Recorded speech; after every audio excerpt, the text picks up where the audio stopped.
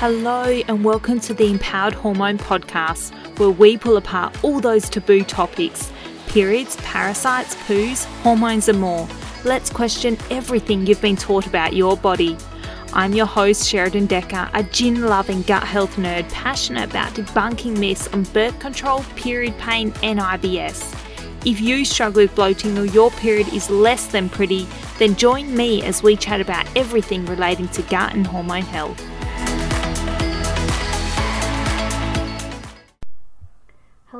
Hello. I feel like it's been a pretty crazy few months so far with these podcasts. I'm up to episode 16, which seems pretty hectic. Can't believe we've done that many.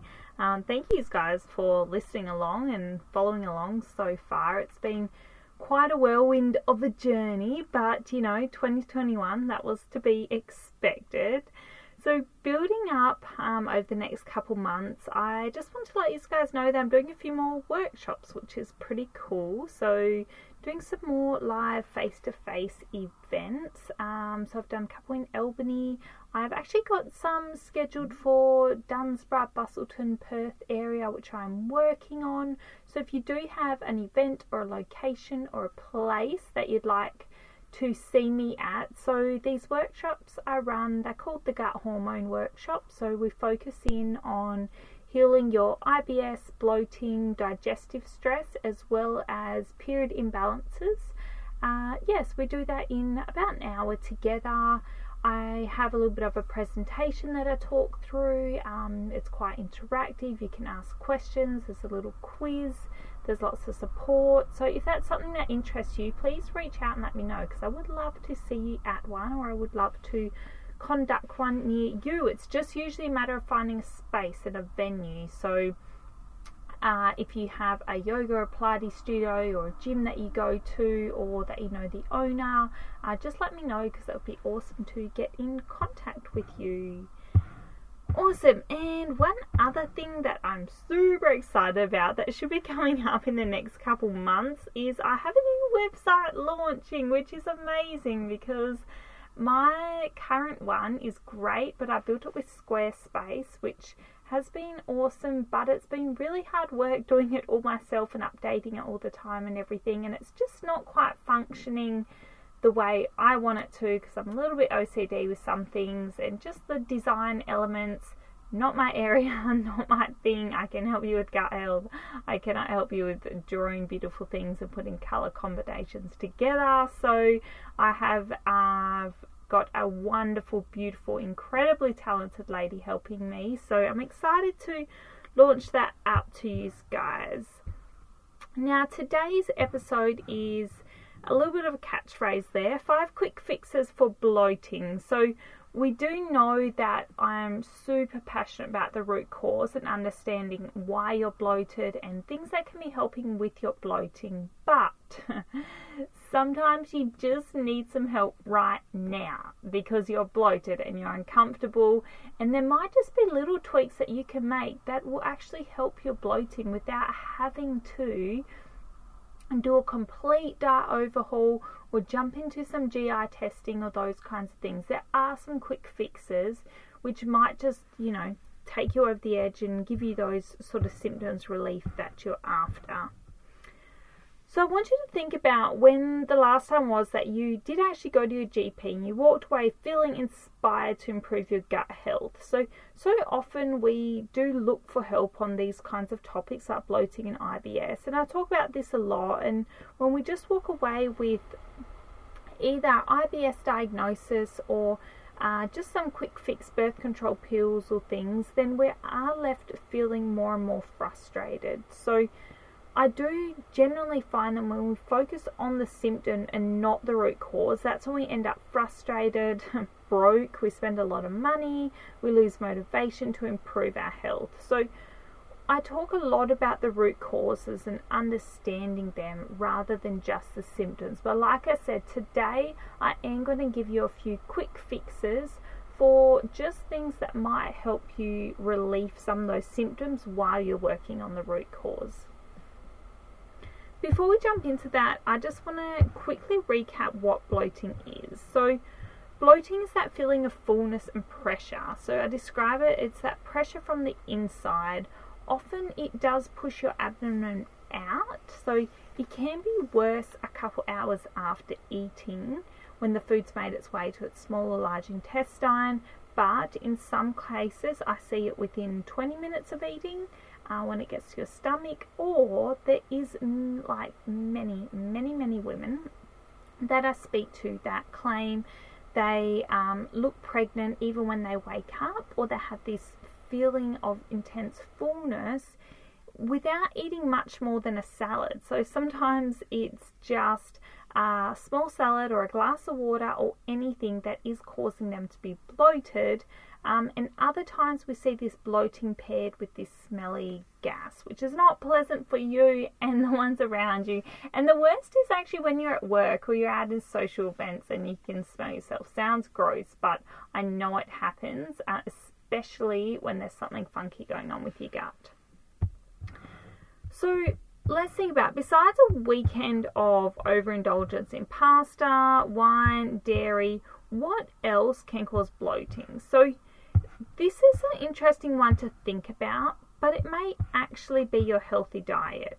So all those fruits and veggies that you are trying to digest may actually be a little bit too much work for your gut. So sometimes women do a complete diet overhaul and like, yep, I'm, going to get in shape, going to look after my body. You start including a whole heap of fibre, which previously you weren't including a lot of or enough of, and all of a sudden you are really smelly and gassy and you have all this bloating. You're like, this sucks. Like, I'm just going back to my old standard diet with a little bit more fat, a bit more meat, less vegetables, because at least I didn't feel this way. So why is this happening? Why is your good diet giving you poor gut symptoms?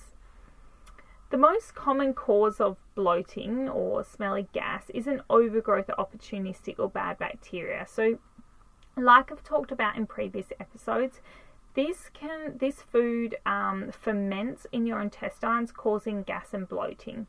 So if you don't have adequate levels of good bacteria in your gut, you cannot digest the fibre from fruits and vegetables. So the trillions of bacteria in your intestines are responsible for the digestion of your food. So therefore, without them, the food goes undigested, causing this fermentation and gas.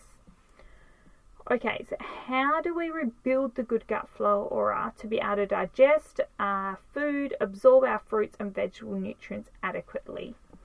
So this is an analogy that I use a lot. Just like building your muscles in the gym, you need to and can build up your fibre feeding bacteria.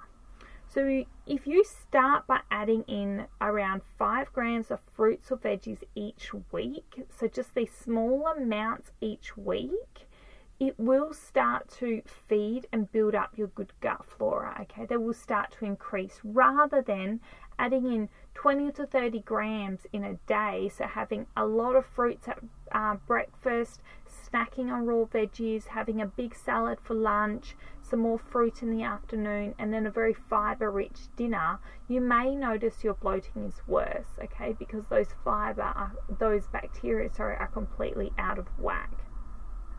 So just start little bits by little bits. If you are, you are planning on increasing and improving your diet, awesome, and I salute you. That's amazing. I love it. Yay. But it's just start slowly and build your way up so that you don't have these adverse side effects. It's kind of like if you're reintroducing FODMAPs or legumes or gluten, that's something that you've been off for quite a while. You always start with small amounts over a couple of days and just monitor your reactions, then have a few days off. So fibre, just start small and build your way up. If you've been struggling this for years and you do eat a healthy diet and you still have all the problems, then yes, go back to one of my episodes on stool testing and have a listen to that, because that will be the next step for you. Okay, so now the bit that you are really after. What are some quick fixes? Again, not long-term solutions, but things that might just help you right now. Okay, number 1, it's about the way you eat. So eat slowly and ensure you're relaxed when you're eating. So get out of that flight or fight mode. Your pancreas cannot function properly when you're under stress, okay? Which means it's not secreting enough digestive enzymes, which means you cannot and will not be breaking down your food properly. You need lots of those digestive juices to help break down your food, so it can also be fermented by your good bacteria. Again, this is something that does show up on the GI map, whether you have adequate levels of these digestive enzymes or not. But just start with sitting down and just eating properly, rather than we're always in this fight or flight mode. The second thing is avoiding large amounts of fluid around meals. So this can dilute your stomach acid, which means that again your food's not getting broken down properly. I do commonly see low stomach acid as well, especially if people cannot break down proteins properly and they can ferment a little bit. And sometimes this has also been linked to things like psoriasis or acne. So avoid those large amounts of fluid around your meals. So little sips are okay, obviously, but a big glass of water before, during, after can really impair your digestion. Third thing, avoid triggers. So trigger foods we've talked about before, but things like legumes, gluten, dairy, and then some of those really high FODMAP ones like garlic and onions. But they can be triggers around your meal. So if you're going to be having them, make sure they are cooked or fermented or soaked. So if your legumes, you really want to include them, try soaking them and adding them in your food. Gluten, maybe make sure it's a sourdough or fermented source of gluten, okay? Dairy, organic and sourced properly, not just cheap commercial forms of dairy. So these triggers may stimulate that bloating in you, and like I said, if you don't have that bacteria, it is harder. So avoid them for a couple of weeks. We always say 4 to 6 weeks. Avoid them. See if your bloating gets better. If it doesn't, at least you know. If it does, then you can go, hey, it really is a bacterial issue. Let me add in some prebiotic fibers and build up those good gut flora. So number 4, take digestive enzymes or bitter herbs with meals. So some helpful digestive foods that you could include are things like fennel. I remember when I was seeing an Ayurvedic practitioner and he talked about soaking fennel seeds in water and drinking them on an empty stomach or before a meal, because it was quite calming and did help with things like constipation. But having fennel seeds, ginger, fresh ginger is amazing for digestion. Cinnamon even sprinkled on your foods, in your smoothies. Peppermint, a little bit of peppermint tea, that can be really, really helpful as well. Apple cider vinegar is another one. Having 1 to 2 teaspoons before a meal can really stimulate those digestive juices and help you break down your foods properly. You can take digestive enzymes in supplement form, which are really, really helpful. Or there is something called, and some of you might have heard of it because it is quite common, it's called Ibergast, IBEROGAST. And this is actually a bitter herb combination. You can buy it at Chemist Warehouse or any chemist really. It's quite an easy one to get your hands on. But it does have 9 medicinal herbs in it. So things like bitter candy tuft, I might say these wrong, angelica, chamomile, caraway, St. Mary's thistle, lemon bar, peppermint, celandine and licorice. So this combination of herbs is really, really helpful in digestion, okay? So you can buy them singular, like I said, and you can buy other brands as well. I just know this one, and I know that it can be quite helpful. So these kind of bitter herbs or digestive enzymes, they work together to normalize stomach muscle activity so that you're actually moving that food through. It can calm your stomach nerves, because you can get quite hypersensitive nerves if you're often reacting to food or you do have what we call IBS. Also, it can reduce that bloating and flatulence, so gas, and also inflammation in that gut. So it can be really, really helpful. Again, it's not the root cause, but it is a symptom relief that if you're struggling day to day, give them a shot and see if they help you. And the last one really is on probiotics. So take a probiotic with the strain Bifidobacterium infantis has been shown to help relieve GI discomfort. So that Bifidobacterium strain can be really, really helpful.